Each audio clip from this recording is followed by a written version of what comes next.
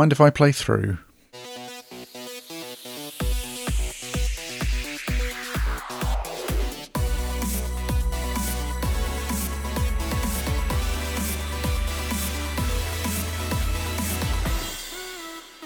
Hello and welcome to this week's Urgent Bite, brought to you by the Royal New Zealand College of Urgent Care. My name is Guy Melrose, and today we take a quick look at exostoses of the ear. There are many words in the English language that are satisfying to use, and one of my favourites is the word stymie. It means to stand in the way of, or to cause an obstruction. So your journey home might be stymied by the road being blocked by a landslip, or having an expired passport will stymie your ability to travel. It's an interesting word as it comes from golf, albeit a now obsolete rule of golf. A stymie was the situation in which one person's ball was preventing another ball from getting to the hole. These days the ball is marked and removed, being replaced once the other player had played, but back then, when the rule was still a part of the game, golfers had to either chip the ball over the other ball or putt around, and there were even rules for what happened if the balls collided. So it was sort of a mix between golf and croquet. The rule was removed in 1952 in the first joint decision between the Royal and Ancient, the oldest legislative body in golf, and the USGA, who govern the game over the pond. With golf being a Scottish game, stymie is thought to simply have come from the Old Scottish, meaning a person who could not see. It's a word I like to use, where appropriate, and one such occasion, at work at least, is when I'm unable to see a tympanic membrane due to wax. My diagnosis is stymied due to being unable to see the eardrum. But it's not always wax.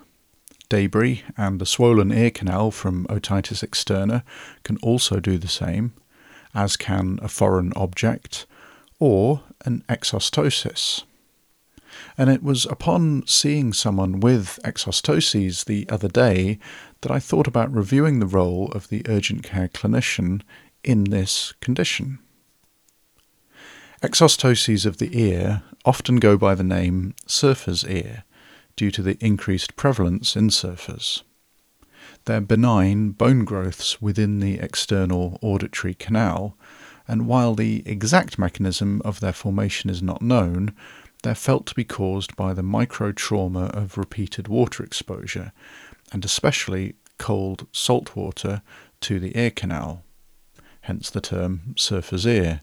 And with wetsuits enabling people to surf in cold water for longer, as well as participate in other cold water-based activities, the incidence of exostoses is increasing.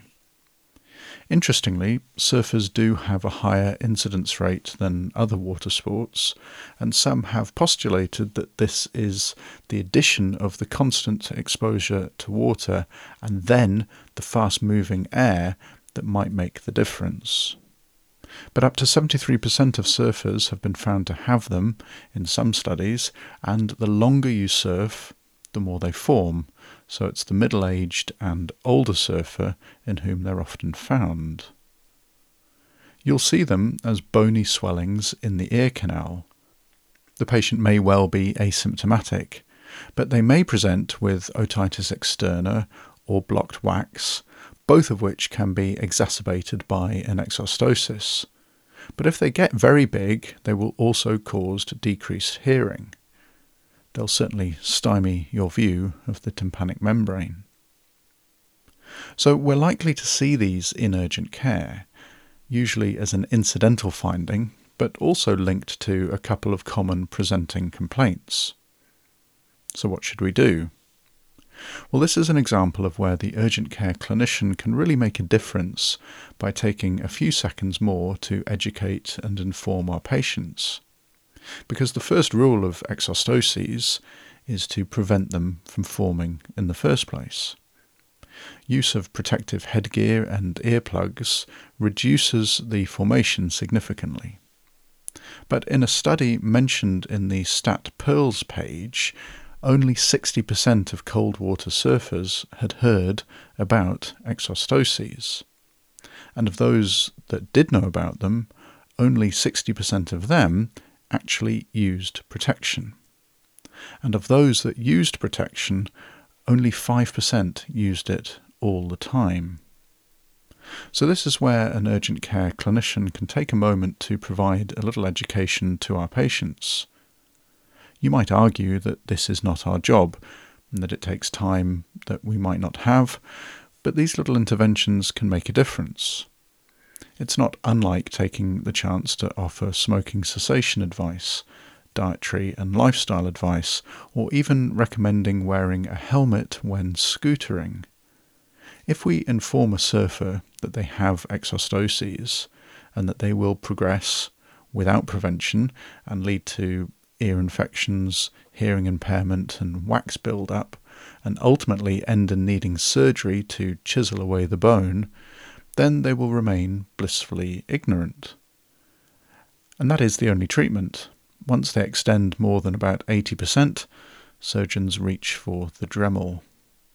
So whether you see them incidentally or as part of an otitis externa examination, take a moment to recommend an ear clinic for earplug fitting or using some other form of protection. It will help them in the long run, and it will not stymie you in future when trying to see their eardrum. I've linked to the Stat Pearls page, which is worth reading. It also mentions some important differentials like cholesteatoma, aural polyps, osteomas, and tumours. And we'll be back again next week with another podcast. I look forward to seeing you all then, but for now, thanks for listening.